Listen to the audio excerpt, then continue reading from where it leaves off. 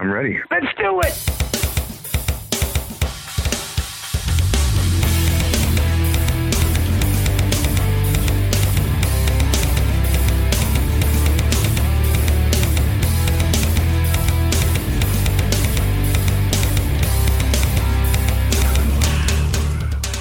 Welcome, one and all, to episode 249 of the Mars Attacks podcast. I'm your host, Victor, and during this episode, we have the Curse of Yarg, the return of Mr. Brad Dahl of Yarg Metal.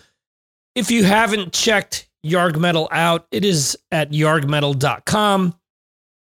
He plays all types of hard rock and metal, and it is great to break away from the same old, because, sure, from time to time, you may hear something that you know, but for the most part, there's a lot of deeper tracks and things from bands that are not in the norm. Things like Fiction 6 or 220 Volt or stuff like that, where, you know, he likes to bring other things to the table that you may not know of. And for the crowd that says that no new music comes out, I think Brad's on the polar opposite of that, where he likes showcasing, again, bands we all know, but also bands that we aren't quite as familiar with.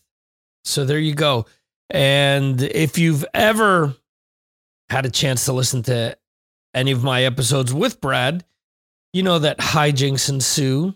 There's always some great or cringeworthy stories, depends on how you look at it, from his day job. And there's more of that during this episode, and there will be more to come in the future. So I want to remind you guys that if you want to take part in the Scorpions discussion on November 26th, that is the Friday after Thanksgiving, $2 a month gets you on screen, gets you in the actual discussion with your voice. Sure, you can join us in the chat and discuss, Scorpions while we talk about the band. But you can join us and give us your opinion, talk about what turned you on to the band, talk about seeing them live, talk about some cool music by them, so on and so forth. So, again, Patreon is the place to be for that. Just go to patreon.com/MarsAttacksPodcast.com or not Mars Attacks Podcast. Go to patreon.com/Mars Attacks Podcast. That's what I'm trying to say. That's what happens when you type and you try to talk at the same time. Anyway, I do want to send a quick shout out to all of my patrons who basically follow me everywhere I go. I will give you a quick rundown of their names and then jump into the other stuff that I have going on in the event that you're not aware of all of this great stuff. So we have Johan up in Sweden. We have Rob Rowe from the Rock and Row podcast. We have Metal Dan, Jerry from Long Island, Jose up in Connecticut. We have Chris Vaglio from the Chris and Amanda Show. We have the metal dentist, Gabriel Ruiz. We have Mark Schriegel from Talking Metal. We have Brad Dahl from Yarg Metal, who guests on today's show. We have our Mike Jones. We also have Jeremy Weltman, who will be up at roughly the 6-minute mark with his patron's pick for this episode. And we have Twisted Steve Hoker, who is currently down at Disney World. I hope he is having a great time. And Steve is great. They're all great. Like I said, they're the first people to jump in on all the zaniness that I'm trying to do to help spread the word of my podcast and all the other things that I'm doing. I mentioned Metal Dan. Metal Dan has won Trivia Tuesday 2 weeks in a row. And last week it was actually won by Chris Sinzak of the Decibel Geek podcast, and not by much. But Trivia Tuesday is exclusively on Twitch. The reason that I'm using Twitch is because the platform allows me to pull off what I've envisioned with trivia questions, okay? And it's hard rock and metal trivia. If you're into that kind of stuff, you go to Twitch. It's at 5 p.m. Eastern, 2 p.m. Pacific, 10 p.m. in the UK, and 11 p.m. in Europe. And you can play on your phone, you can play on your computer, All you got to do is select the correct answer either on your phone or your computer, and then you get points based on how quickly you're able to answer. If you answer wrong, though, you lose points, and that's based on how quickly you answer wrong as well. So outside of that, I do Signals from Mars live on Fridays, which is where this chat with Brad Dahl came from. 6 p.m. Eastern, 3 p.m. Pacific, 11 p.m. in the UK, midnight for those of you like myself in Europe. And that is YouTube, Facebook, Twitter, Twitch, Mixcloud, and a bunch of other platforms. Just go to MarsAttacksRadio.com to find out more about that and all the other social media platforms where the show is involved or where you could keep up with the show. Also, we have Fireside, which happens right before the live show, and check that out as well. Here's Jeremy Weltman with Patrons Pick. Hi everyone, time for another Patrons Pick. There were 23 albums put up over the last week by Victor Rez on his site MarsAttacksRadio.com. There were 4 EPs, 4 reissues, 1 live album, and 1 compilation. Of the reissues, there was Ozzy Osbourne's Diary of a Madman, which obviously is a great album. And there were of the EPs, there was a really decent one from Hardcore Superstar called Weep When You Die, with 2 other tracks. Really enjoyed that one. But it was only an EP. I decided I wasn't going to pick that as the Patrons Pick, where I normally pick one of the new albums. Of those, there were some interesting ones. So just give some honorary mentions to Crazy Licks with Street Lethal. Starts with a fairly utterly meaningless intro, as far as I'm concerned, but it quickly morphs into 80s retro hard rock. Really quite like that album. It was good. There's also a great Norwegian melodic sort of brooding metal band called Sark or Sarki. The album's entitled All Sire. I like that one as well. Then there's Steve Conte with Bronx Cheer. That sort of upbeat, laid-back music from New York. He was most recently in Michael Monroe's band. Really liked that as well. That was good. There was a nice bit of soft rock from Memoria Avenue, and some sort of German Rammstein-style rock from Schlatterman, which was also quite good. But this week, the Patrons Pick is a very interesting debut album from a band called Fans of the Dark. This one we've been reviewing or listening to some of the tracks on Victor's Patreon site, and we didn't like too much the first one, but we got into the second one that was put up. And I've listened to the whole album now, and I really like it. I played it several times. They're a band from Sweden. It's very sort of interesting melodic rock. The lead singer for me, Alex Falk, he sounds a little bit like Howard Jones on Light the Torch, the old Killswitch Engage singer. And so he's got a good voice. The songs are good. And so all it remains for me to say is Patrons Pick this week is a really good album by Fans of the Dark. Go ahead and play it.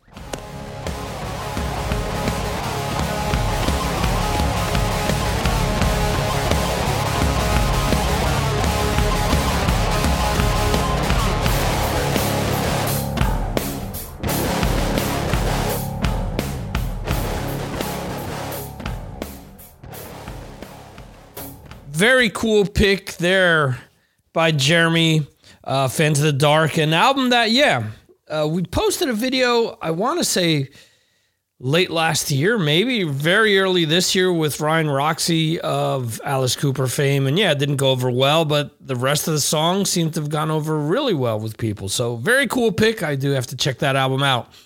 In any event, thank you for listening to this episode. If you've ever listened to any of my episodes with Brad in the past, I'm sure you will enjoy it. Well, if you've enjoyed those episodes. Nonetheless, I do want to thank you for listening. As usual, I always say this. There are a ton of other things you guys can be doing. There are a ton of other things you can listen to. There are a lot of great podcasts and a lot of great music out there to discover and to occupy your time. And it is very important to me that you do decide to listen to my show over some of the other stuff that's out there. So for that, I do want to thank you. And on that note, I leave you with my chat with Brad.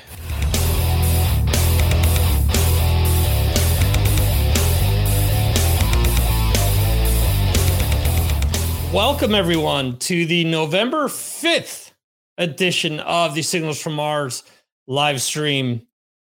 I am joined by Mr. Brad Dahl. Hey, how's it going, everybody? This is awesome. Jeremy, I'm glad I reminded you. I was in, some of you guys joined me on Fireside because it was broadcasting out onto Twitter and it went out on YouTube and Twitch. And I was opening up different screens to see what people were chiming in about. If you guys haven't asked in on Fireside, you can do that. And then that way I can bring you up on stage during the show while I'm doing that live. Brad just went through all the fiery hoops. So let's see if they allow him in. Fiery hoops. That might lead into today's story. Oh, boy. But I want to say hello to Jeremy in the UK. It is nice and early for you tonight. Jeremy's here at 10 p.m. Jose is in Connecticut. He is, I'll get to that in a second. But yeah, so on the East Coast, it's what? It's not 11 p.m. on the East Coast. Why the hell's my computer telling me that? No. If it's 3 p.m. on the West Coast, it means that it's 6 p.m.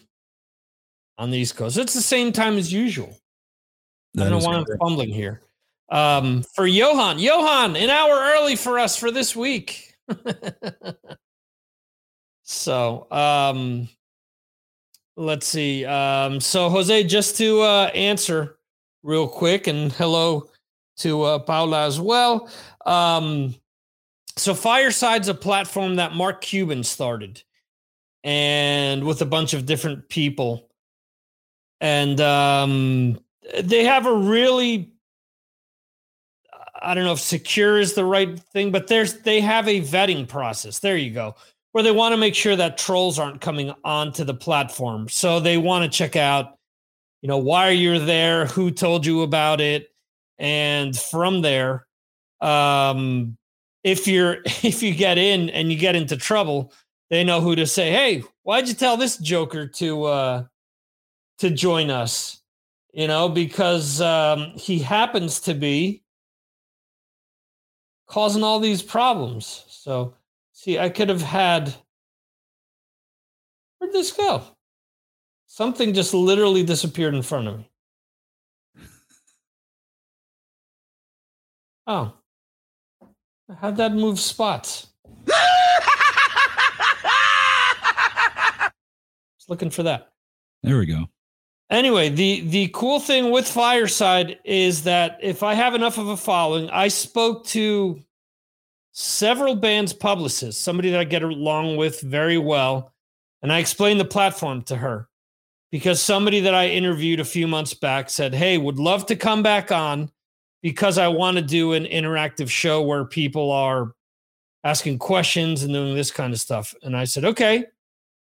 So I explained to the PR person, I said, well, Fireside is a new social audio platform, and it allows you to talk to people, interview people, and it allows you to call the audience up on stage and allow them to ask questions.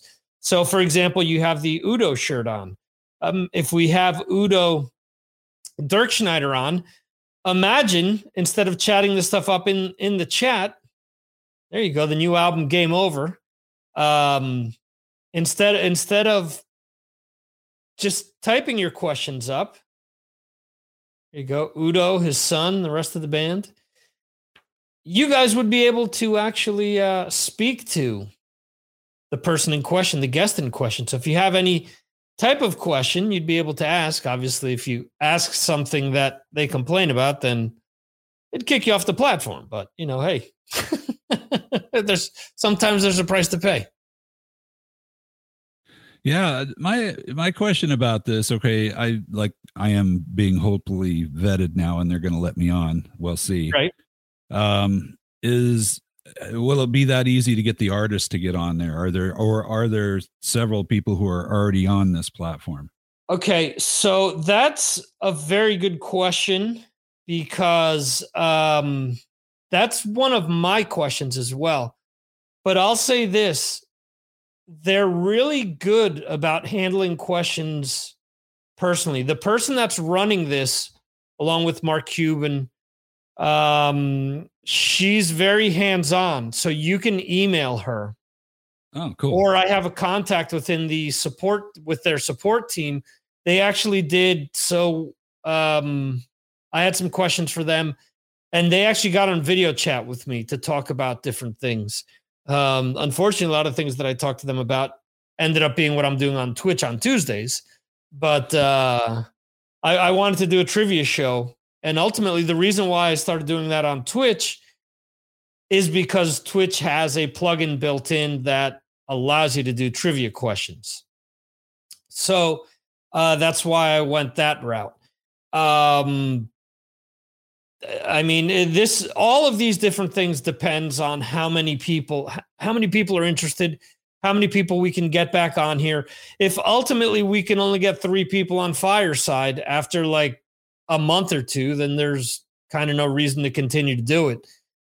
With Twitch, it's kind of the same thing, but I think with Twitch, maybe with that interactive feature, because Brad, you've been on the 2 weeks. From what Dan and you have been saying, it's been, answering the trivia questions, and Dan has said that he's like a lot of like my banter in between the questions and whatnot. What have you tell the people? What has been your experience with those Tuesday night trivia shows? This is fantastic because this is something I actually really wanted to talk about, is how awesome your trivia show is. And I think it would be incredibly more awesome if more people would join in. Not that Metal Dan isn't, I mean, let's face it, he whooped my ass this week. It's the stupid 90s bands that get me. But that's cool. That's fair enough. I need to bridge that gap in my my music knowledge. But it's really fun. I don't know. I'm a big trivia guy anyway. I really find those kind of things fun. But the way you do it is very cool, and the way it is on Twitch is very cool. It's, you just punch your answer right in there, and like you said, the sooner you answer, the more points you get. Of course, if you answer incorrectly and you answer quickly incorrectly, then you lose that many points as well. Big. Yeah, which is good, because then that just keeps people from just guessing on everything. Right. Yeah, that is if you want to win. But I think it'd be a blast if we got more people on there. So everybody listening to this, you need to get on Twitch here with Victor, and Tuesdays. It's that Trivia Tuesdays. We're gonna probably ride that for a while, I think. Yeah. Yep. Unless we, unless things don't work out, and I just decide to take it to another day. I mean, what could end up happening if Fireside doesn't work out, I could potentially end up just moving that trivia show to Fridays, because most of the audience is here on Fridays. The biggest pain in the ass out of the whole thing, because this is something that I've been thinking about all week. I was thinking, well, why don't I just do the entire show on Twitch instead? The problem is having the format, being able to have guests on would be the hardest thing, and having that everything else going on. But now that I'm thinking, I could actually run that trivia outside of this and run it through here. I don't know. There's still some different things that we can try to see if it'll work. But well, I see Johan wants to know, what is Twitch? Yeah, it is a side effect of some medications and a couple of different illnesses. That's for sure. But it's also an app that you can put on your phone. Yeah. And you can also log into twitch.com on your laptop as well. So it's similar to YouTube. Yeah, and it's easy. It's not like Fireside. You can get right in. And yeah, it's pretty dang cool, and it would be a blast. I think even Victor might be able to come up with a rush question, knowing that Johan's going to participate. Yeah, there's it's funny because I have a few in mind. I haven't included them in the first 50 questions. I will say that Brad and Metal Dan have seen half of my questions so far. But I think this last week was kind of a good mix. It was a half hour long. Yeah. It was more or less 15 minutes of me talking at the beginning, 15 minutes worth of questions. And then after we kind of hung out for a few minutes, and that was it. It's a short show. That's a good way to do it, by the way. Yeah. I think it is as well, because I think the first week I tried doing an hour worth of questions, and that was way too long. And let's see. Jose asks if there's a fee. There's no fee, obviously, for Twitch. There isn't. You're on it now. Wait a second. I think we might have to charge Jose. No, we'll get a family discount. Yeah, give me a family discount. Yeah. But in Fireside, there's no charge for that either. It's just all the rings you have to jump through, all the fiery hoops. Speaking of fiery hoops, what is this bonfire night, Jeremy? I don't know. Do you know anything about this, Victor? Is this is this just a UK thing, or? This could be a UK thing. Jeremy, what's bonfire night? Yeah, what's with all the fireworks? Are fireworks legal in England? Fireworks are legal all over Europe. You can't really. You can't buy ibuprofen over the counter. But you can, oh yeah. You're right. Guy Fawkes night. Okay. Correct. It sounds like some weird hockey guy. Right. But Bonfire, the German band.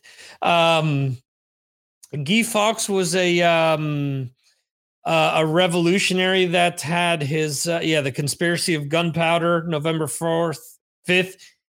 He tried to blow up Parliament, and he got drawn and quartered instead. Isn't there a sound effect for that?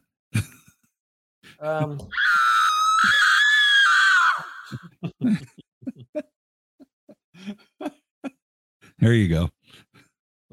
I mean, I've got quite a few. Yeah, you need to have those at the ready. You need to be queued up. So I have two different options for this.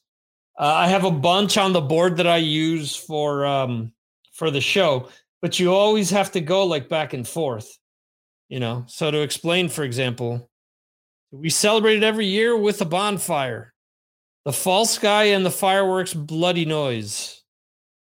Yeah. Yeah, I got to say, as Victor knows, I've been in Wyoming a couple of times these past few weeks, and fireworks are legal there. They're not really legal here, okay, in Utah, which is, of course, where I'm hanging out. And I'm always tempted to buy some, but then, you know, setting them off kind of drives Molly, the metal dog, a little bit crazy. So I don't do that. And plus, I don't want to burn this place down. It's so dry. But now we're getting into the time of year. You know, my tradition when my son was young was we'd blow stuff up on Christmas Eve. Okay. Same thing here, actually. Yeah, because you could do it early. You know, I mean, it gets dark at 5:30. Mm-hmm. And so it's not like you're waking people up or anything. And so I try to get the ones that are less noisy, just the ones that just kind of blow up more. So that way it doesn't bother Molly. And I put her in the basement in the theater, and then I crank up like a Rush album, and that seems to help. Why are you cranking up Rush? Is that to scare her? That's for Molly. That's not to disturb her. Good one. See, well played. Yeah. So here, the first year that I was here for New Year's, actually no, the second time, because I was here in '96 for New Year's. I guess this was 2002 going into 2003. And it's funny because a lot has changed. Like in front of my house, they redid everything. Like we have 2 sets of train tracks going. Actually, there's 3 sets of train tracks. So there's 2 bridges. They redid the bridges because they were previously only big enough for a horse and buggy and like a small like Fiat 500. But they redid them, and when they redid them, they redid all the lights. So there's a ton of street lights now. I tell my kids this all the time because we go to walk at night a lot of times, and the town is pretty much lit up. But I would tell them, look, from here all the way to like the other point of town, there was only one street light. I said I would ride my bike home to my grandmother's house, which was 2 towns away, and you'd sprint to the street lights so that the cars could see you. There was no such thing as fluorescent clothes back then or anything with reflective clothing to so that cars could see you. So and it was funny because as a result, you could see shooting stars all the time. You could see all types of stars at night. Now you can't because of all the light pollution that there is here. But there's one time where Gabriel, who I refer to him as the metal dentist, there was there's each town usually has 2 like celebrations every year. It's usually based on different different days that pertain to saints. So here we were getting ready to go to one of these get-togethers. So it'd be equivalent to like a fair in the U.S. basically. And because there were no streetlights, we're walking down the street and I see this thing coming at us. I'm like, oh my God, there's like this gorilla coming at us all of a sudden. And all of a sudden it's my cousin is 6'4". He's bigger than I am. So he's coming at us. And all of a sudden I hear him saying my name. I'm like, oh my God, I'm about to crap myself here because I thought this like giant like thing was coming at us. And it was you. There was a giant thing coming at us, but it was friendly. Wait, that was Jose? No, Jose has also been here. I want to say he's been here 2 or 3 times because where I live is our grandparents' old house. When my grandmother passed away, my wife and I bought the house, and then we renovated the whole thing. We gutted the whole house because everything on the inside. I mean, the wood was from the 30s. And outside of like the beams themselves, or not even the beams, like the bigger pillars and things we could keep. Everything else we had to get rid of. But because that was solid oak. But anyway, yeah, on the lookout for neighbors' dogs. Plenty of stray dogs back then. Hey, I've just been approved for a fireside. That fast. There you go. Yeah, just popped up here. It says party time. I had no idea there was going to be a party. There you go. All right. Well, they actually texted me too, so I got it all around. All right, there you go. Next week. All right, so fireside, here we come. All right, I'm in next Friday.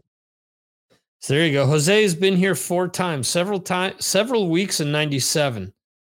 Okay. See, I was by that time. I think the last year I came was like 92, then came back in 96, and then didn't come back until the early 2000s. But I'm here now. Yeah, it doesn't look like you're going anywhere either. Yeah, it's funny because I received, my mother sent me this paperwork that was sent for voting. And it said something to the extent of, well, if you're living abroad and it's only a temporary residence, I said, yeah, I've been saying it's a temporary residence for almost 18 years now. So I don't know how temporary it actually is. When I spoke to Ron Scalzo last week, he says to me, yeah, I'm only temporarily here in Nashville. I said, yep, said that 18 years ago myself. So we'll see. Well, when I came to Utah in 1984, I said I would leave the day I graduated, and that was a long time ago. So still here. Yeah, it's kind of weird how that works out. What was the main draw? School to go to Utah? Yeah, it was cheap. California was crazy expensive, and guess what? I had no money because I was a musician. Right. And that's, yeah, and plus, well, I had a stupid job. I can't remember what I was doing at the time, but I was like, and I mean, every cent I made was going towards paying rent, food, car, and that. I mean, it's like, I don't have any money for school. But Utah was dirt cheap back then. And Right. Yeah, so I got in here pretty easy.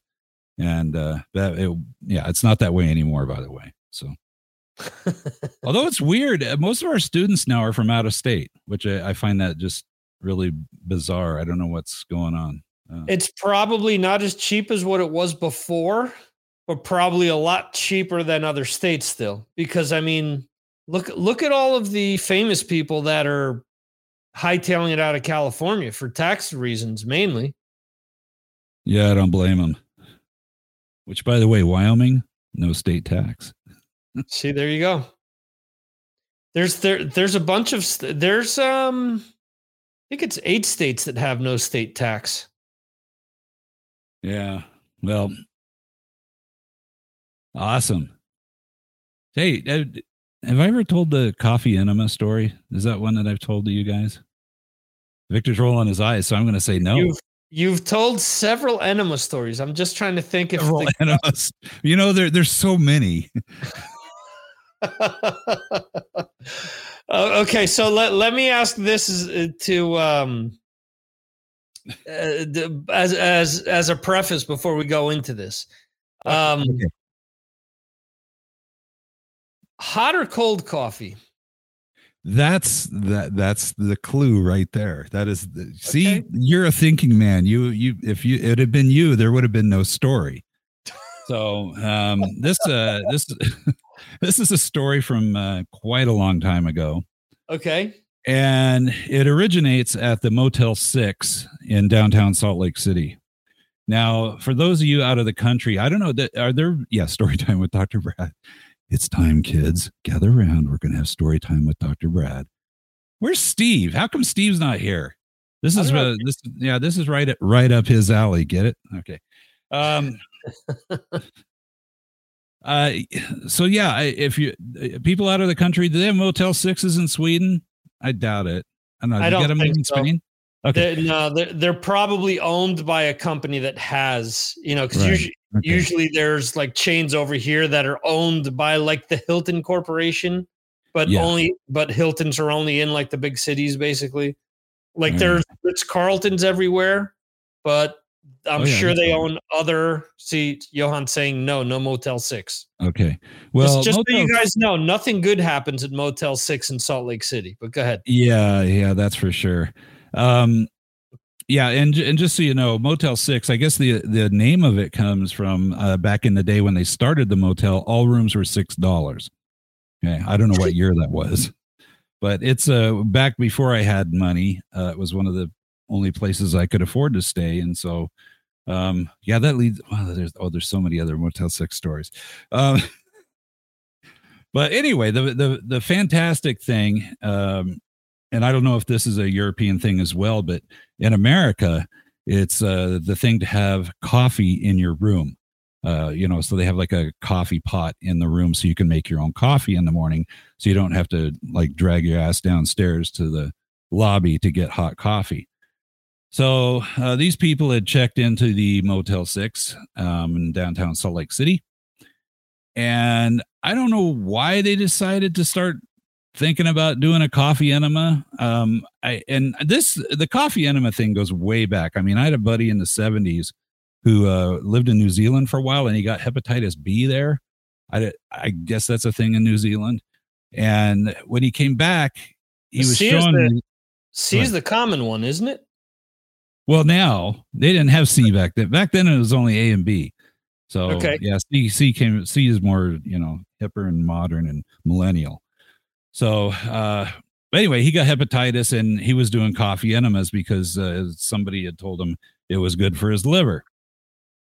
And there's all kinds of crap out there, no pun intended, about coffee enemas. And it's still a thing. So anyways, these guys decided, hey, and it was a couple, man and a woman, and decided, hey, let's do coffee enemas. We got coffee in the room. Well, unlike Victor, they never thought about the idea that, hey, you got to let this cool down first. So this woman gave her husband a hot coffee enema.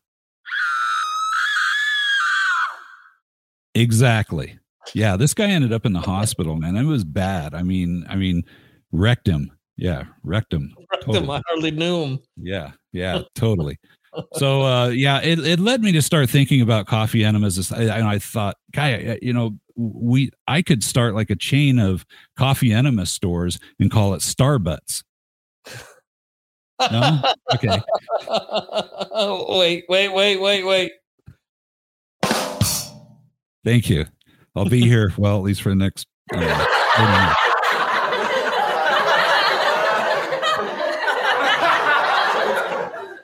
Then, I also thought, and you guys might be too young for this, and especially Europeans aren't going to get this. There used to be a commercial about they'd go into these fancy restaurants. It was a Folgers commercial, which is a powdered coffee here, an instant coffee.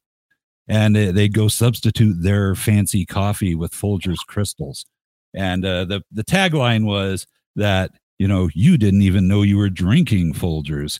And so I thought, well, that'd be a great commercial. It's like, we substituted Bob's coffee enema with Folgers crystals. Let's see if he can tell a difference.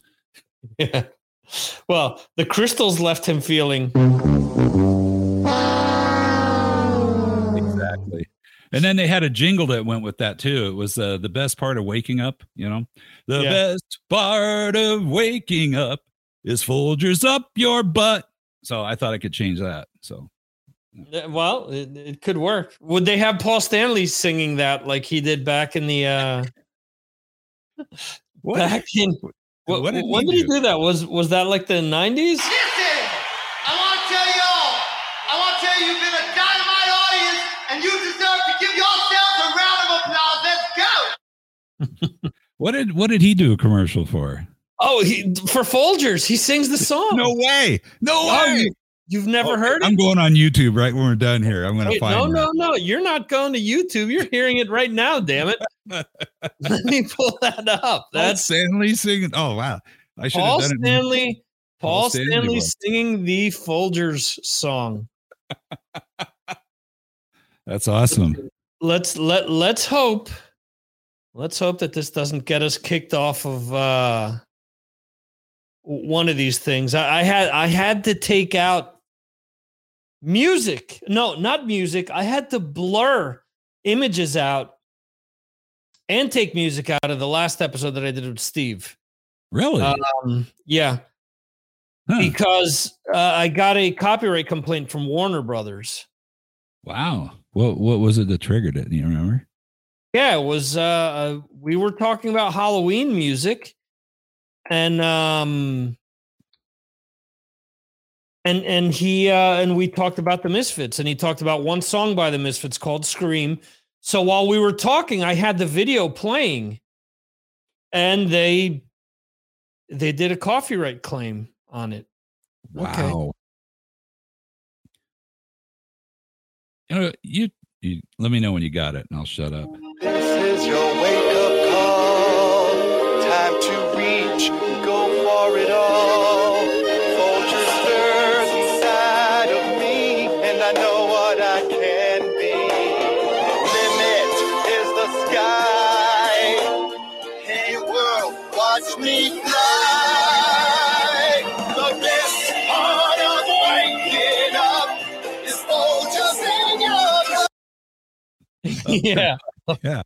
Thank you. Thanks, Paul. I think it would have been better if he'd have thrown in the up your butt. Okay. I'm going to go out on a limb here and say that Paul Stanley's had a coffee enema or two in his day. I'm going to go out on a limb. So this is who resides next to Paul Stanley in my bank of sounds here. It's Ozzy Osbourne. Ow! Ow! Ow! That's I think that's after getting the coffee enema. So yeah. And so he ended up in the hospital. He ended up in the hospital, man. I mean, burned his ass big time. So that was the take home message, kids. Now, here's a question. Cool down. Yeah, one lump or two.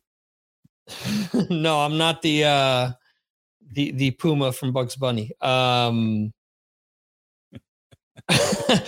Did he then go in to have himself bleached? Because I'm sure.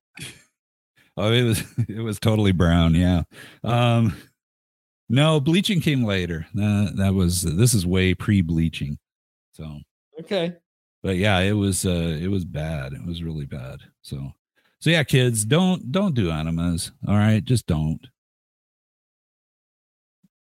Yeah, if you can't poop, there's other ways to go get that stuff out of you. Right. Yeah. Chase it out the front door. Just ask the Santa Claus guy. There you go. Oh.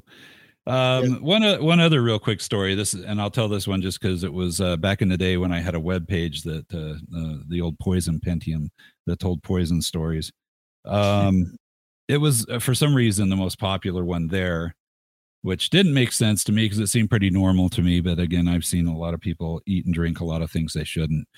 But there's a story that started with Dad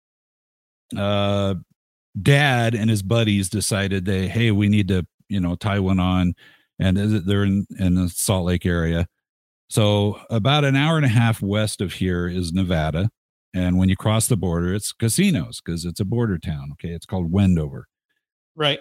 And so these guys decided, hey, we're going to go out to Wendover. We're going to gamble. We're going to drink, and then we're going to come home. Well, on their way home, after a lot of drinking, which it's always good to be drinking and driving, although it's mostly a straight road. But anyway, they all had to pee, but the guy didn't want to pull over. Okay. Which would have been the right thing to do. And they had a bottle, an old apple juice bottle in the car. So they all took turns peeing in this apple juice bottle. So when they got home, Dad, I guess he left it in the car because he was still pretty trash. He went in and went to bed. Mom gets up in the morning and she goes out there and she sees this bottle of what she thought was apple juice. Similar consistencies, similar color. The color, yeah. She didn't obviously smell it. And they had a baby. So she's like, oh. No. Yep. So she fed this baby, I don't know what number of bottle he was on, but when Dad woke up after being up all night partying, he woke up and he walked out in the kitchen and saw this apple juice bottle sitting on the counter and it wasn't full anymore. He's like, where did you get that? And she goes, I got it from the car. He's like, oh no, did you drink that? She said, oh no, I've been feeding it to Junior. So yeah. There you go. I've never knowingly drank urine. I don't know. I can't comment on how it tastes. So open bottle, wouldn't you smell it first, especially since it was open and it was probably full and oh guy, yeah, don't yeah, I had this guy the other night, and this is the great thing too. At 4 a.m, you'd be, people who are up at 3 and 4 a.m. My typical answer for them to solve their problems is go to bed. All right, just go to frickin' bed. If you do that, you wouldn't be up doing dumbass stuff. Well, this guy had this bottle of non-dairy yogurt, which what the hell is that? I mean, it's a brand new bottle. He opened it up and he said the foil. Yeah, that's you. Yeah, unfortunately, due to having my intestine ruined by a doctor, that's the only kind of yogurt I can have. Oh, well, there you go. Well, so not only are you up at 4 a.m., but you've got non-dairy. Was this you calling me, Victor? No, it was not me, because by that time, 4 a.m. your time is what? You're 8 hours behind? No, it's midday for me. Yeah, 8 years behind here in Utah. So anyway, he opened up this bottle. He just bought it, and he said the little foil seal thing on it was open. So you don't drink it. Yeah, well, duh. But hey, So here's my rationale with that. How much does a bottle cost you? $3, let's say. 5, maybe max. Maybe you've got some like high protein, good shit for like working out. Okay. Maybe that's like $8 or $9. Is it worth being in the fucking hospital for 2-3 days and taking $100 and something worth of medicine? Throw the shit out. Well, it even gets sillier from there. Okay. He said he smelled it and it smelled not right. He said it smelled like ammonia. So, okay, right there. Okay. We have a winner. We have a winner. Woo-hoo-hoo. Yeah. So I have a rule about eating and drinking things. And that number one is if it looks bad. Number two, if it smells bad. Number three, don't eat it. Don't drink it. Don't even try. But this guy tasted it and he said it was way wicked nasty. Newsflash. If it smells like ammonia, you don't drink it. You don't consume it. Are you serious? I mean, come on. Yeah. See, Victor, if everybody was like you, I'd be out of a job. Well, of course, I'd always have 2-year-olds. Or you have the dumb mom that doesn't lead the story off with, yeah, my infant drank bleach. Instead, she leads off with, I'm bleaching my rectum. Yeah. Story time. That's always good stuff. So there you go. There's our little story time with Brad, Dr. Brad. Excuse me. And this segment, do we want to talk about music for a second? Yeah, that's what I was going to say. I was going to ask you. You showed us "Game Over" by Udo. Yes, and that's what I wanted to. I'm wearing the Udo shirt. Here's what's funny, okay? The year 2000 is when I got this. 2000. Holy crap, this shirt's old. I noticed that because it does say 2000 on your shirt. Yeah. It's the Holy Tour, which that's the first time I've seen Udo. First time I ever saw Udo, and fell in love with what he was doing. And I bought this shirt before. I was there to see Saxon was headlining this. It was a music festival in South Texas in San Antonio. A big thing. I mean, several thousand people outdoors. And it was, anyway, it was great. It's great to be amongst like-minded people in the year 2000 that love metal. And anyway, so I was buying the Saxon shirt for me, but then I saw this shirt, and I don't know if you can see the back. Metal, what does it say? Metal is my religion. Is that what it says? Metal is my religion. So I actually bought this for my wife because I thought, okay, you need to wear this and wear it proudly, and because metal should be your religion. And so it was kind of a running joke with us. But as you see, I'm wearing it now. So the new Udo came out, and I actually because I buy music because I don't know why I buy CDs.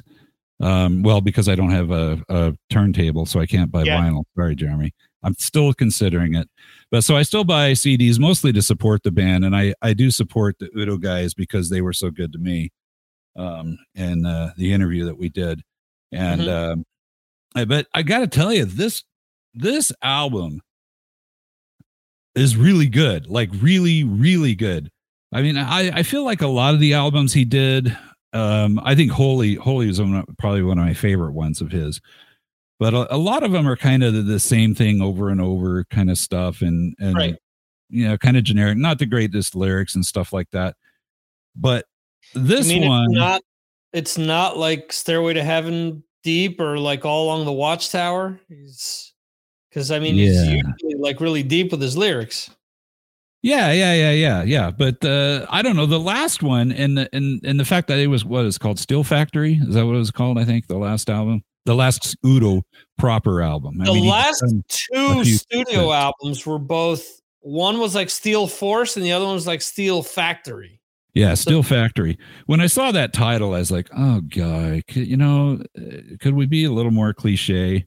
And this one probably, I mean, the cover and everything, you look at it and you're like, yeah, that looks a little bit like, kind of cliche metal stuff. But I'm going to tell you, like Steel Factory, I thought was fantastic, super fantastic. The songs are just great. The riffs are unbelievable. And it's this good sounding album. This, I'm going to say, is even better. Okay. If you haven't listened to this whole album, if you just watch the video clips, forget about the video clips. Get the album, or make sure you got good earbuds, good headphones, or whatever you're going to listen to. Don't listen on crappy computer speakers or your phone speaker. It is really good, and it's the songs. I mean, there's one ballad on there that it's like okay, but I'm not a ballad guy. Let's see here. Jeremy says, I like Steel Factory. I like the new one too. Yes. Yeah. So anyway, I'm all in on this. I'm just, it blows my mind that Udo keeps cranking out, recently keeps cranking out these great albums with great songs. And there's 14 songs on this thing. And when I saw that, I thought, oh, that's going to be a lot. 15? 16. Well, I'm in America, so maybe they don't get as many. Let's see. Well, on the Apple Music one, it's 16. That goes back to that. Oh, you're right. It is 16. See it's so good. It feels like 14. Yeah. But when you see that, you think, oh, guy, 16 songs. There's probably like 3 good ones on there. No, there's at least 10 that are just fantastic and a bunch of other really good ones. So what you're saying is Game Over is like a musical enema to your ears. I think we're going to have to put that out as a headline. Yeah. My review. Can you put that on the next not Signals tomorrow, your next Mars Attacks, Brad's review of Game Over? We can do that. Hey, Jeremy does his patrons pick. We can add other patrons pick. Maybe it will evolve. Who knows? Maybe we can do just a show on patrons pick, similar to what we did. You submitted a song for the radio show, didn't you? Yeah, I did. I haven't listened. Yeah, it was the Fiction 6 you submitted. Yeah. So I mean, that's I thought that I kind of, how do I want to put this? I was going through Patreon the other day and actually jumping out of a bunch of different things that I had been subscribed to. Why? Because to get one thing a week or one thing a month or one thing every so many months, it's not worth it to me. And that's why I put up all the content that I do, even though some people may think that I'm spamming them with content, as I've been told. It's easy not to listen to it, by the way.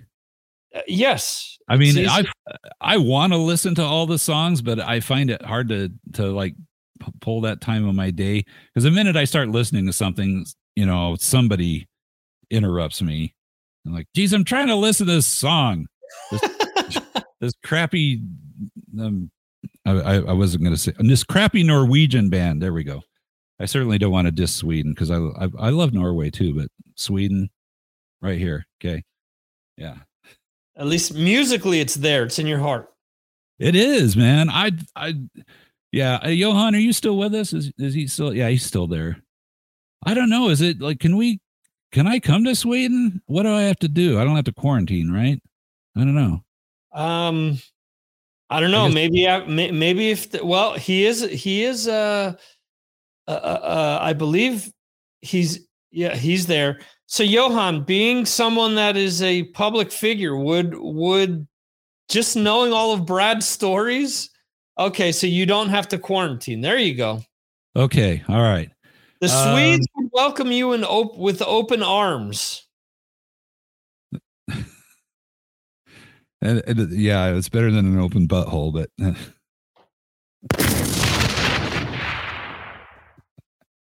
exactly. God, I got to go to Sweden. So yeah, Sweden, and I'm bringing. Yeah, I want to go there just to rock, man. I'm bringing my bass, so I'm ready to rock. Let's go. You got to go to Sweden Rock Festival. Just walk in with your bass. Are they doing that this year, Johan? Are they having Sweden Rock this year? Are they? I think he said they were in 22. Here's the problem with stuff. It's kind of like, we got. I think I've mentioned the Ghost and Volbeat concert is coming up here in January. And I haven't bought tickets for it yet, just because I'm like, well, what if this doesn't happen? And therein lies the problem. That's the problem that they're having, is that a lot of bands don't have the tickets are selling close to the dates. So there are a lot of dates that are being canceled, or tours that are being canceled, because the pre-sales have been soft. Right. Mark and I discussed that last week, that the Blabbermouth had posted that Kiss had canceled the Las Vegas residency because they supposedly couldn't get enough people there, or not enough pre-sales is what I'm trying to get at. So, yeah, their show that they did here in Northern Utah, it was selling pretty soft when it was first put out. And so I was looking at that thinking, oh man, there's going to be like great seats available at the end. Maybe even prices will go down. And so I put off buying a ticket.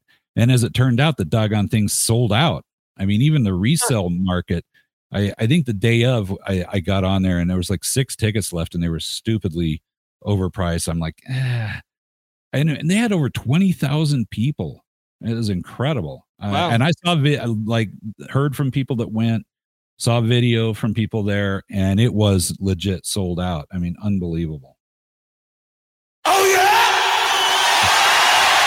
Oh yeah! All right. Wow. Yeah, Sweden Rock was almost sold out. Good for them. Well, look at, for example, Hellfest in France. They're sold out, and it's 2 weekends. They're essentially cramming in 2 years worth of festivals into 2 weekends. So actually over 2 weeks, because it's Thursday, Friday, Saturday, Sunday. For what would have been 2019, or 2020.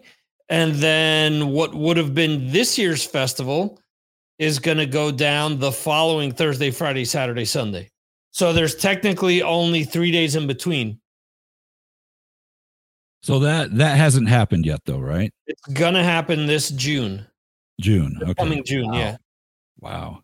It's hard to even think that there's going to be a June. and it's something insane, like 420 bands are playing over both weekends. Wow. Yeah. My problem with that kind of thing, and I don't know what the facilities are like, but it's probably just standing room. I mean, you're like out in the middle of a field, right? Yes, correct. Yeah, I'm too old for that crap.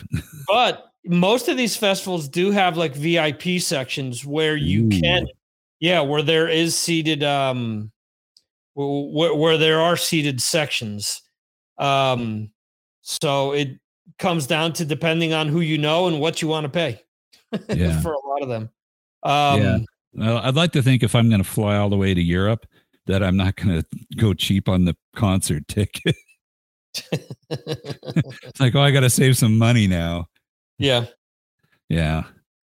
Well, I can do it though. I can stand up. I don't know. I can stand up for quite a while as long as I can move around a bit. Well, the interesting thing here though is, and I'll give you my experience at festivals here. I mentioned this last week to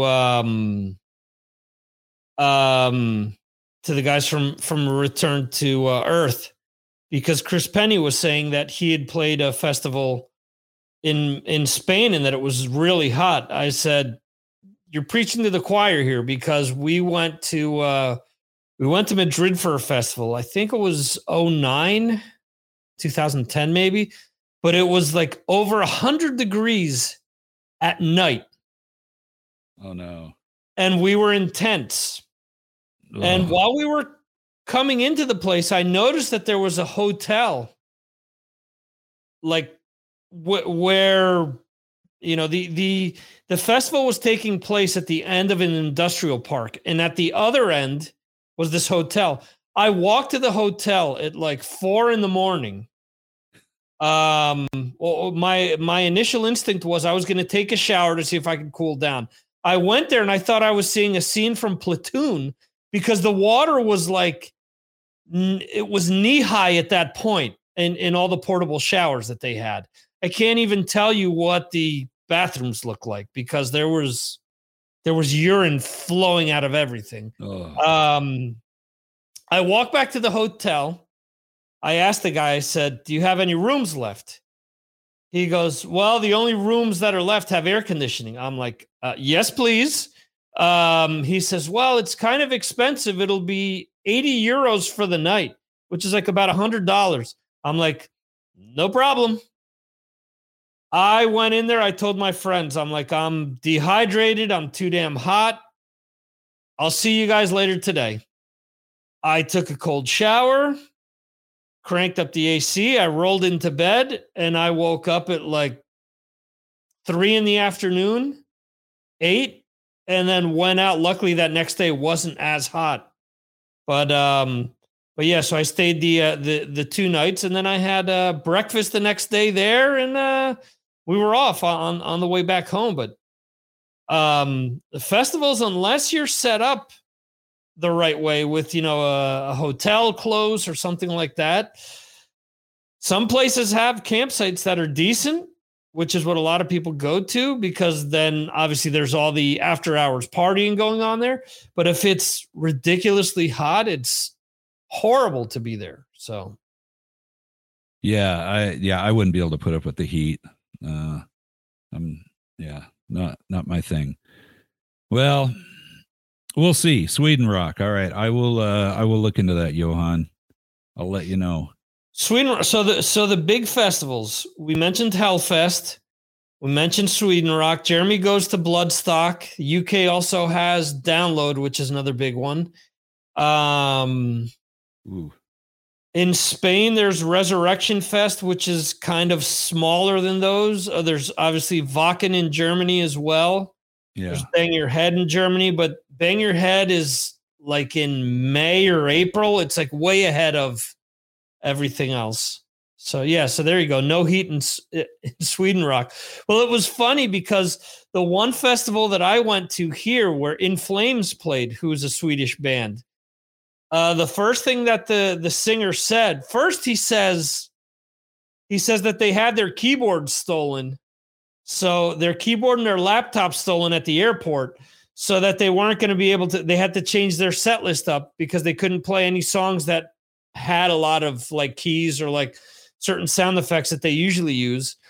And then after the like first 2 songs, he says, I got to take a drink of this whiskey. He says, this is fucking Spain and it's colder than Sweden here. And I'm thinking, yeah, you're in the north of Spain, my friend. You're not, once you hit the Mediterranean or you get up on the plateau, which is in the middle of the country, it's a completely different climate. For us, I mean, it's quote unquote winter here. It's been pouring rain for the last week and it's already, in the low 50s. So that's what winter's like here for us. Mm. Yeah. All right. Well, I don't know. Sweden Rock. Johan has been to a lot of different shows as well. Jeremy, for you, it's Download and Bloodstock. Okay, so he's what is he talking about getting flash fried? Was that like a me and my wife burnt on one side of our face, clowns. So I guess that means that he got sunburnt down one side. Ah, okay. Oh, that would be awful. Yeah. See, there are loads of mini rock and metal festivals here now, literally around 40 to 50 a year. There's a bunch here in Spain. Like there was one that Armored Saint and Maiden and Overkill, Saxon, and Accept played like 2 years ago at this point, I think it was. There's a few here in Spain as well. A few middle to small size things because a lot of these bands play like Sweden Rock or play Hellfest, and then they try to find other shows to do in between. So, like I mentioned, there's the town celebrations, the larger towns. I went to a show where it was Overkill, maybe. No, Overkill played the year after, but it was like this small town that has like 10,000 people, smallish town. It's not a city by any means, but they had Overkill and they had like a bunch of other like American bands. So when a band like Overkill comes there, I mean, are they, and it's not a festival thing, are they playing like a small club or something, or? It depends where they're at. Where I saw them, I actually got to see them, which was technically a festival. Have a good night, Rob. Yeah, Thanks for joining us tonight. Good night, tonight. Rob. Yeah, St. Louis shuts down early. Yeah, it's usually a club if it's just them, but I saw them on something called the Kill Fest. So where they played was a sports arena, but when I say sports arena, it held like 5,000 people probably, and it was only like the floor, so there was maybe like 1,000 people there to see them. That's still pretty good. Yeah, if you're looking at, I mean, Metallica is something else, obviously, because they're going to play a stadium or an arena. Kiss is coming next year, and they play an arena. Priest was going to play with Ozzy, and that was going to be in various arenas. AC/DC plays stadiums here. Iron Maiden, depending, they've done a little of each.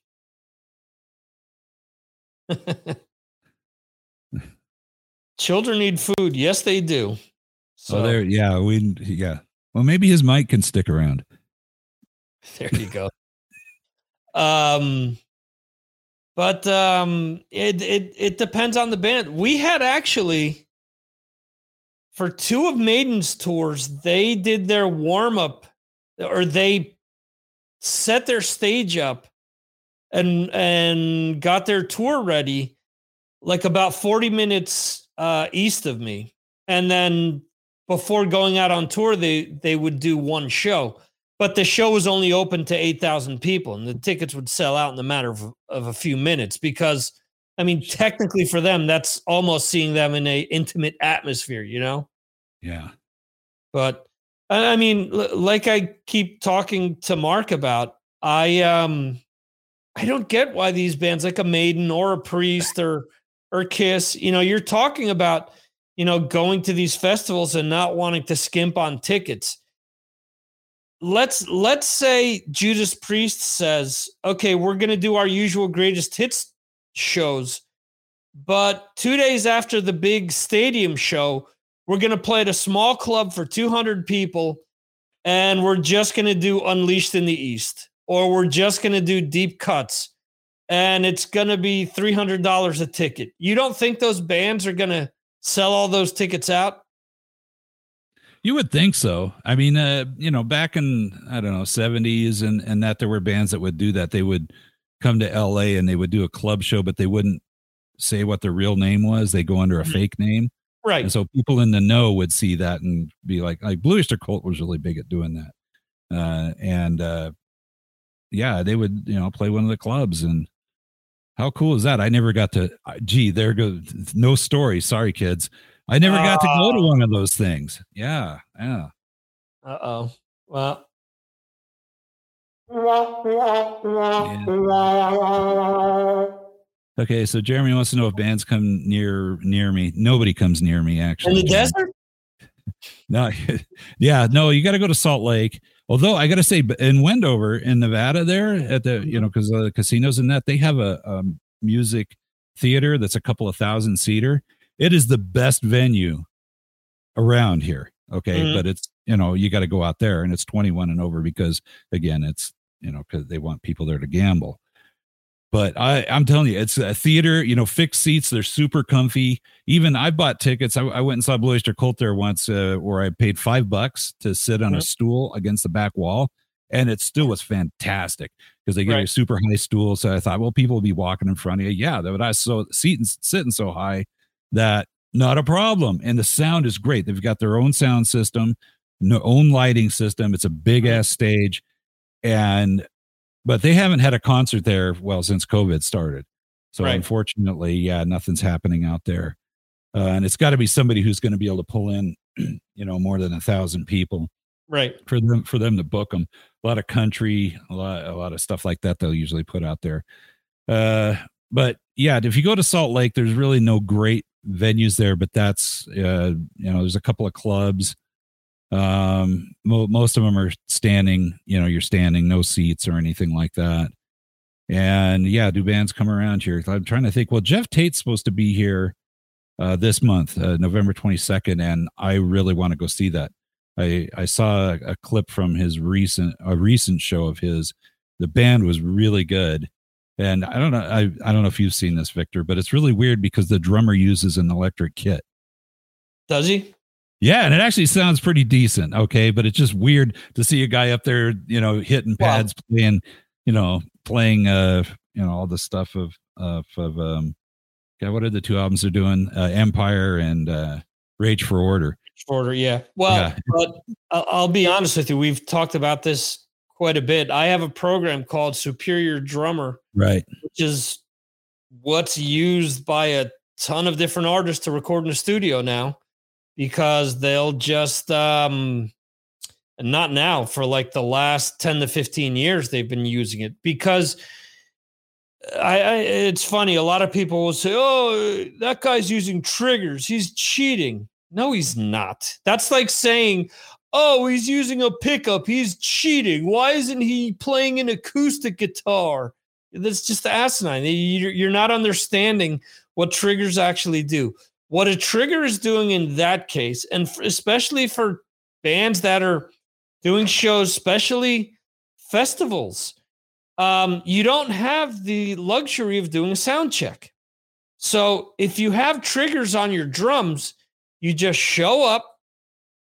Most bands either use Superior Drummer, either use the basic sounds that are used there, or they sample their own drum kit in a studio. So it's their sounds, but using that program. And what that guarantees is that you always have the sound that you want when you're playing live. It's not adding extra strokes or extra hits or whatever to the drum set. It's just guaranteeing that you show up and that it isn't going to sound like shit. Because if you know anything about acoustic drums, depending on the humidity in the air, depending on the temperature, in the desert, it's not that bad because you don't have the high fluctuations of temperature. In winter, you can, like at night, but not to the extent where it's going to affect the drum head. It's not like, for example, if you're a band that's traveling, okay, you go to the desert, but then all of a sudden you're on the West Coast, let's say, you get to LA. There's a ton more humidity there. So the drum heads all of a sudden look like lasagna. It has the it looks like waves.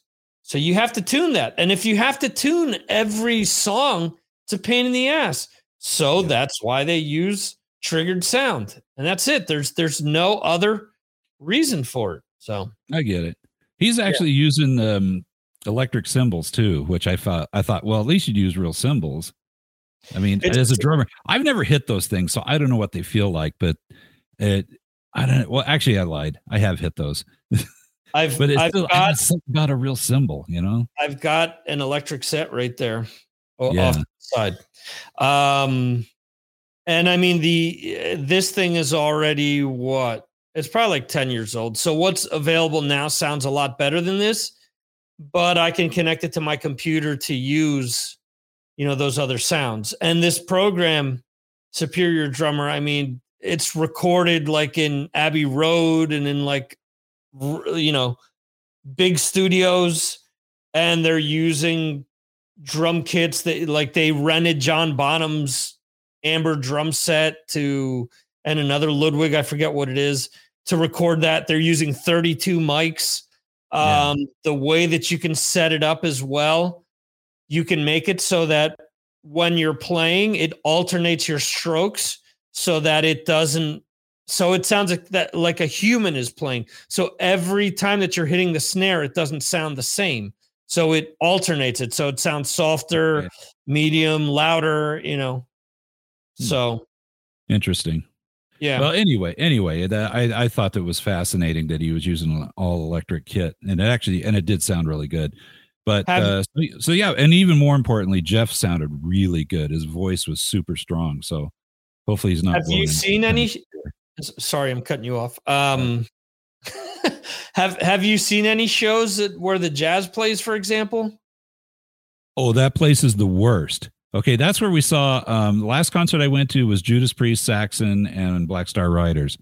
Okay, and it was my son's first time and only time seeing Judas Priest, and you couldn't, and I knew all the songs. He didn't quite know them all, but without knowing them, I wouldn't have known what they were playing. It was that bad. It's a really tall arena because it's built, straight up for basketball. So upper bowl is really close, so you're looking down, and the acoustics in there are just awful. I will not pay to go see a show there ever again. It's just a waste to go there and then not be able to hear what's going on.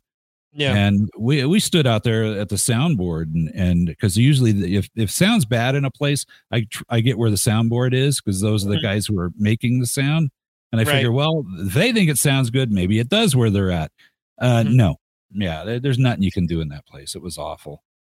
It was just dead awful.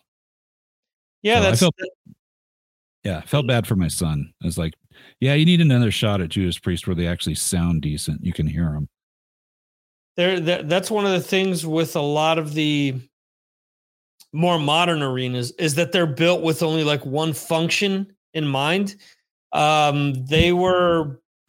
There's a wrestling podcast that I listened to, and they were talking about the uniqueness of Madison Square Garden. And they said one of the things about Madison Square Garden is that it was built with acoustics in mind, so that when the sound does travel up, it comes back down, and it makes everything sound louder. And they talked about performing there as wrestlers as opposed to performing in some of the newer arenas. Or even at some of the bigger events where they're in an outdoor stadium. And they said the problem with that is the sound just goes up and never comes back. Right. Whereas if the arena has been built for acoustics, it makes everything sound louder. It makes the audience sound louder, makes the band sound louder. So, they were talking about how important certain cities, they were talking about the Garden, they were talking about, I forget what arena in Chicago, maybe the United Center. And the Rosemont Horizon they also brought up, which is smaller than the United Center. And they brought up, I think, the Forum in LA, saying how all three of those are great for concerts. Yeah, I've been, the most of the shows that I saw in LA growing up are either Long Beach Sports Arena or the Forum, and both of those sounded really good. And I can't. You had somebody on here a while ago was talking about the Swing Auditorium. Was it Drew? Was talking about that place out there in San Bernardino? It was somebody on here. It was probably Carl Alvarez. Oh, maybe it was. Yeah, I think you're right. Yeah. That place. It was like a big tuna can. That's what I called it. It looked just like a tuna can. Okay. And the acoustics there were not great. Yeah, it was not one of your better places, but still, worlds better than where the Jazz play here. The what is it called now? I don't even know what it's called. They keep changing names. Whoever's got the most money and wants to pay for it, they get their name on it. And it's funny because they've just bought the naming rights to the stadium for 30 years, and like 2 years later, it's named something else. It's like, what the hell happened? Yeah. So the arenas here suck. The clubs, there's a small little club here that hosts a lot of metal shows. It's called Liquid Joe's. Tied in with Coffee Enema, and and that's kind of a really cool place. I saw Flotsam and Jetsam there, and that's actually how I first really started getting like interested in thrash more because they were really good. And I know the guy who totally toasted you. Ken Mary, the drummer. No, well, it wasn't Ken. It was Michael Gilbert, because it was supposed to be Ken, and then all of a sudden I got, he's traveling that day, so Michael Gilbert's going to do it instead. Well, Ken Mary was really good, and but the sound in there is good. It's a nice little club. People are fairly. I guess that was the only show. I do have a story about that show, by the way. Did I already tell this? These guys tried to start a mosh pit. Mm-hmm. You know, it's always great when 50-plus-year-old guys try to mosh. They get way too drunk, and then they're running around. And one of the guys runs into this woman, just runs into her, and she got so pissed, man. She like punched him, and he went down and hit the back of his head on the concrete floor. Oh wow! And I mean, it was like I thought he was dead. I was like, oh my gosh, this is, they had to call 911, get an ambulance in there, carry the guy out on the backboard. And I'm thinking, God, you know, what the hell, people? Yeah. Is there a way? I mean, can you have fun at a show like that without having to punch people? And if you want to punch people, you can go in the back and do it. Go in the back area where there's not a bunch of people trying to watch the show, and start punching people back there. I don't know. So she punched him, and it's over, Johnny. Yeah. Yeah, he was down, man. It was CEO Dave was with me at that show too. Was he? Yeah, which is always cool. It's always cool when CEO Dave joins in on a rock event. But anyway, it's a cool little club. There's a few other kind of bigger 1,000 type, venues here as well, and but they're all standing. All general admission, and I'm cool with that. I can do that for a show. My wife hates it because she's small. She's like 5'2", and always every time I take Shelly to something, the biggest, dumbest, sweatiest guy in all of Utah gets there, and he stands right in front of her. And you try moving, and then somehow it just doesn't work out. And I think I talked about going to the Monsters of Rock, the Van Halen, Scorpions, Dokken, and Metallica was on that bill as well. And Shelley and I went to that. They didn't have it here because, of course, Utah couldn't host something like that. We went and saw it in Spokane, Washington. Okay. And we got down. We sat up in the shade for the first few bands. When Dokken came on, we got down on the floor and pushed our way up there. And we're probably about, 20 rows back-ish. There's no seats or anything. And I loved it. And it was a great show. Mm-hmm. And so afterward I said, hey, what did you think? She says, I couldn't see anything. It sounded great, but I couldn't see nothing. And it's like, God, that sucks. You spend all that money, you stand there for an hour and you can't see anything. So yeah, if I'm taking her somewhere, I got to be sensitive to that. So I'm 6'3", and I usually end up with the only guy that's 6'4" and up in front of me, almost always. Yeah, I don't know how. I'm like a magnet for this shit. So we went to go see the two Cavalera brothers were doing a Sepultura album in its entirety a few years back, and we were at the venue, and my friend is to my left. My wife is to my right. They're both much shorter than I am. They could see. But I had the one dude with elephantitis in front of me where I'm like, are you kidding me? Like, I'm the only one, like, trying to freaking see here? You know?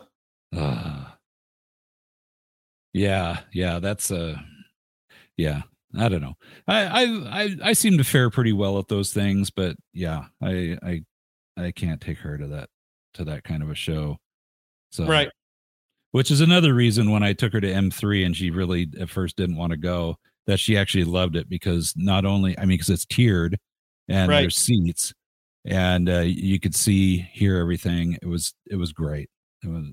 So nice venue. I'm still waiting to see if they're going to do that again this year. I hope they do. Well, in 2022.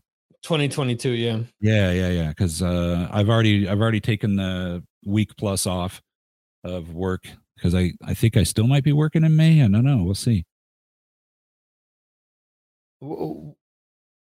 Why would you not be working in May? I might retire. Oh wow! I want to. Yeah, life's getting too short, man. I want to go to Sweden. I want to go to. I don't know. I want to play more music, and it's tough to work all the time and try to squeeze all that other stuff in there. I figure I'm kind of my shelf life as far as a musician. I feel like it's kind of getting close. So maybe this is a topic we can do for next time we do this show that you have me on. Is that what current band that's out that might be out there touring? And I think you started this when you talked about LA Guns, that their drummer disappeared. But what band would you be like? I could do that gig. Okay. Right. So think about that for next time, because I've already got my dream list for. It's like, hey, if their bass player goes away, I'm in. I am so in. I was like, when Fiddy left Udo, my brother was like, dude, you got to send him a tape, man. You got to. I'm like, number one, I don't speak German. Okay. Because those guys, you got to speak German to hang with them. And anyway, I think I probably still could have done the gig. Well, all depends on how much you were willing to not get paid. Well, I'm okay with that too. At this point in my life, I'd be like, all you got to do is cover my per diem, okay? Cover my room board per diem. You wouldn't even have to pay me. I would do it. Yeah. I'd be more into a fly-in band though. Now that's figure this. Ace Frehley, Alice Cooper, who were just out on the road together. Yeah. Those are bus bands. So your fly bands, there's very few of those left. Yeah, I don't know, man. The whole bus band thing, it depends on the guys. Again, getting older, sleep for me, I got to have a nice bed. I can't, it's not like the good old days where you could sleep on the floor, sleep on a sofa, whatever. And sleep's important to me. I got to be comfy. Aerosmith will need a bassist. Oh no. Oh no. It was funny all week. I'm thinking of what Aerosmith comment is Jeremy going to make this week, because it's almost become like a running thing here where he brings up Aerosmith every week. Yeah, to be honest with you too, like, okay, let's just say in a crazy sideways world that I got a call to, play bass for Aerosmith. Well, now, number one, I really don't know their material. I mean, I know a lot of their songs, but not a huge amount. And number two, I just don't know about hanging with those guys. Of course, doesn't seem like there's a lot of hanging with the band anyway. It seems like everybody goes their separate ways in between shows as it is. I think Joey Kramer is probably about the most decent guy to hang out with in that band. And I don't even know, is he still in the band? I don't know. I don't think he knows if he's still in the band or not. Yeah. I don't even know that they're doing anything, but I'd kind of, because I mean, for me, it'd be not just the music, but it'd be the guys. It'd have to be guys that I think I could hang with. You want to make sure the ambiance is there as well. Yeah. I want to have fun, man. I want to rock. And, if they're going to try to make me stay in one place, can't do that. Sorry. So Ozzy's out of the question. Ozzy's totally out of the question, man. Really? They won't let the bass player move in Ozzy? I guess not. Oh yeah, no way. Okay. There was if you read Rudy Sarzo's book, he talks about the fact that when he joined the band, he was all over the place. And then Sharon went up to him and put tape around the rectangle and said, "See this rectangle? You can't leave this rectangle the entire show. Whatever you want to do needs to be done within this space." I can't do that. And then I've been listening to the Metallica podcast that they put out for the Black Album, which, being the music nerd that I am, I loved it. And Robert Trujillo talks about joining Metallica and how the first show that he did, they were playing, and of course, Metallica's used to, James and Kurt and everyone's like running all over the place. So they're swapping mics all the time. So he says, the first show I'm doing, James comes up to me and he says, while they're playing the song, he says, go to the other fucking mic. And then he goes to the other mic. And then Kurt comes up to him and says, it's my turn to be at this mic. You go to the other mic. And he was like, what the fuck's going on? And then he says, they asked him, they said, well, what's the problem? He goes, didn't Ozzy let you go wherever you want? He's like, no, I was told that I couldn't leave my mic stand. I had to stay at that mic stand and groove away at the music there, but I couldn't go anywhere from there. So I was like, well, they're still doing the same shit. Yeah, I couldn't do that. And by the way, Jeremy, the UFO is one band that I actually know their entire set. And although the guy who's playing with them now, why can't I think of his name? Rob. Is it Rob? Rob, he's from Spread Eagle. Yeah, Spread Eagle. Something. Good dude. And he plays the part really, really well. So yeah, as long as he's in there. But what's that? Does he? Yeah. Rob DeLuca. Rob DeLuca, thank you. Yeah, Rob. I knew there was an L in there too. So it's a good trivia question. Yeah, Rob, he plays the songs really well. And but I could definitely do UFO. I think I could actually hang with those guys too. I think Phil's a weirdo. But I think I could handle his weirdness. Andy, drummer, he's a good dude. Yeah, I could hang with him. So yeah, put me in, coach. I'm in. UFO. Learned a lot listening to Strangers in the Night.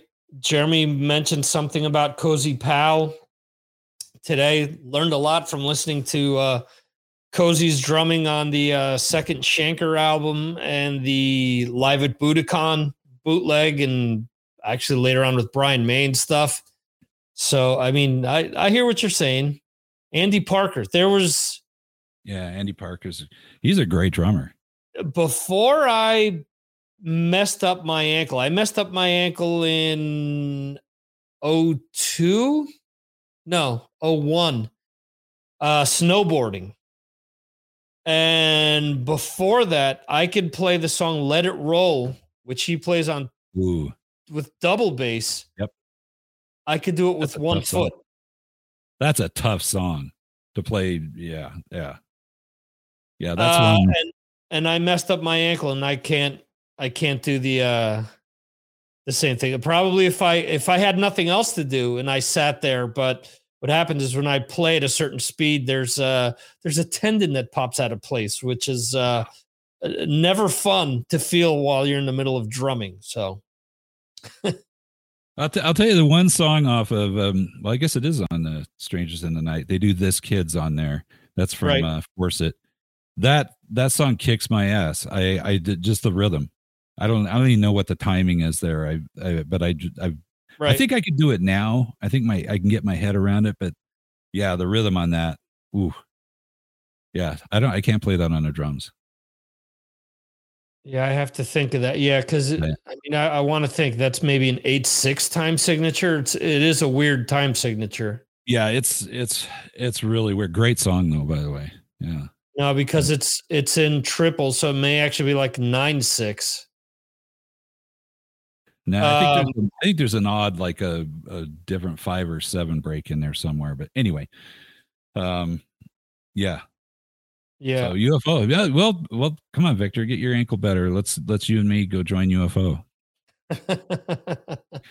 I wonder if they're ever going to play another show again. Can do Rock Bottom without a problem, or yeah, I can do Rock Bottom. I can actually sing that too and play it. That's one of the few songs I can sing and play. There you go. Lights Out. I'll send you a recording of that. But Lights Out is fairly easy to play. I'm trying to think what else. You know what's funny is Lights Out is one song that it's just okay for me. Right. And I mean, people go ape shit over it. Okay. But I'm just like, yeah, it's all right. I don't know. I'd be okay if they didn't play it in a set. I'd have no problem with that at all. Here's the thing. They like on Strangers in the Night. I like it a lot more than the studio version. Yeah, I'll agree I with could say that. the same about Rock Bottom. And then when they got back together, they re-recorded both songs for. They re-recorded Walk on one of Water. them. What's that? The Walk on Water album, they Yeah, re-recorded one was that, on. and Yes, Doctor. yeah. What? Doctor, and what was the other one? Lights Out. Lights Out. Okay, and so on the album after that, which is where Shanker bolted, they did the same thing with Rock Bottom. But see, with that, I know that people were kind of hung up because they tuned down a little with that, but I thought it sounded cool because it sounded a little meatier. It sounded a little heavier to me. Yeah, I mean, I get what you're saying. It's funny because as a kid coming over to Europe, I'd see all these lists. Oh, greatest live album ever. Strangers of the Night, UFO. Strangers of the Night, UFO. I'm like, who the fuck's this UFO band? Because when, I get it. If you grew up in the 70s, a lot of people knew who they were. But in the 80s, I didn't know who UFO was, So it was one of these things where I bought the Michael Schenker anthology, which was a 2-cassette deal. And then I bought Strangers in the Night. And I played the ever-living crap out of both. And with Michael, I've mentioned this before, I like more or less everything he's done to varying degrees up until the last Robin McCauley album. And then after that, he just kind of lost it because he just kind of became run-of-the-mill, sounded like everyone else. Not to say that maybe some of those McCauley albums didn't sound like other bands, but I think there were enough hooks and melodies and to make those songs interesting, and his soloing was really good. But after that, it just became too generic to me. But the first two to me, those first two Michael Schenker solo albums, oh, they're to great. me, are on par with anything that he did in UFO or anything that he did with Scorpions. Yeah, so I would agree with you there. Yeah, they're both great. Yeah, good stuff. So, good stuff. In any event, we are 90 minutes in. Over. Yeah. Yeah. I want to thank Mr. Brad Dahl for joining us again today. Thanks for having me. Always happy. Yeah, it is always. I'm going to do my part for new music here. There if you go. haven't, you should get this. If you have, at least listen to it. However you kids listen to your music now, Spotify, Rectify, whatever. This is really good. Listen to it and let me know if I'm wrong. Okay. Awesome. Thanks everyone who's in the chat today, from Jeremy to Rob to Jose to Paula. Who else? Isn't it time for Art to jump in? Yeah, I don't know. Yeah, my brother's usually he's probably tied up with something, to be honest. Yeah, no, I get it. I get it. Yeah, yeah. Good weekend to everybody. He may be watching, but anyway, thank you guys for watching. Thank you for spending your Friday with us. Oh, Johan, we forgot to say hello to Johan. Yeah, Johan, my Rush brother in Sweden. I was going to ask Johan, are they doing shows in Sweden at all yet, in clubs or anything like that? I kind of feel like that's still not a thing yet. I don't think they stopped because Sweden never. I think they did. All my friends and bands there haven't been playing at all. Oh yeah, well, okay, could be wrong. Yeah, so I don't know. Johan, chime in on that. But I also want to say goodbye to everybody. And Trivia Tuesday. Come on, be there. So what? You won't be able to beat Metal Dan. It's okay. You might be able to beat me, but maybe not. Oh, there you go. Johan said, "Oh, yes." Oh, okay. All right, Johan and I need to talk. There you go. So, all right, guys. Thanks again. Thank you. As I always say, appreciate you guys spending this time with us, with me and Brad tonight. There's a million other things you guys could have done tonight, but you decided to hang with us, and I appreciate that. And I mean that to anyone who's listening to this live or listening to the replay or watching the replay. And on that note, we will see you next time on the Signals. No, actually, yes. Trivia Tuesday. And then next week's Signals from Mars. And listen to Yarg Metal. There you go. And listen to Yarg Metal in between. Yeah. Let me know what you think. See you guys.